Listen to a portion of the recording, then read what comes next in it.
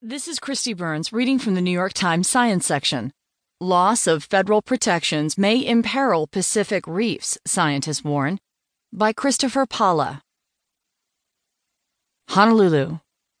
Terry Kirby has been piloting deep-sea submarines for 4 decades, but nothing prepared him for the devastation he observed recently on several underwater mountains called seamounts in the middle of the Pacific Ocean. "It was a biological desert," he said.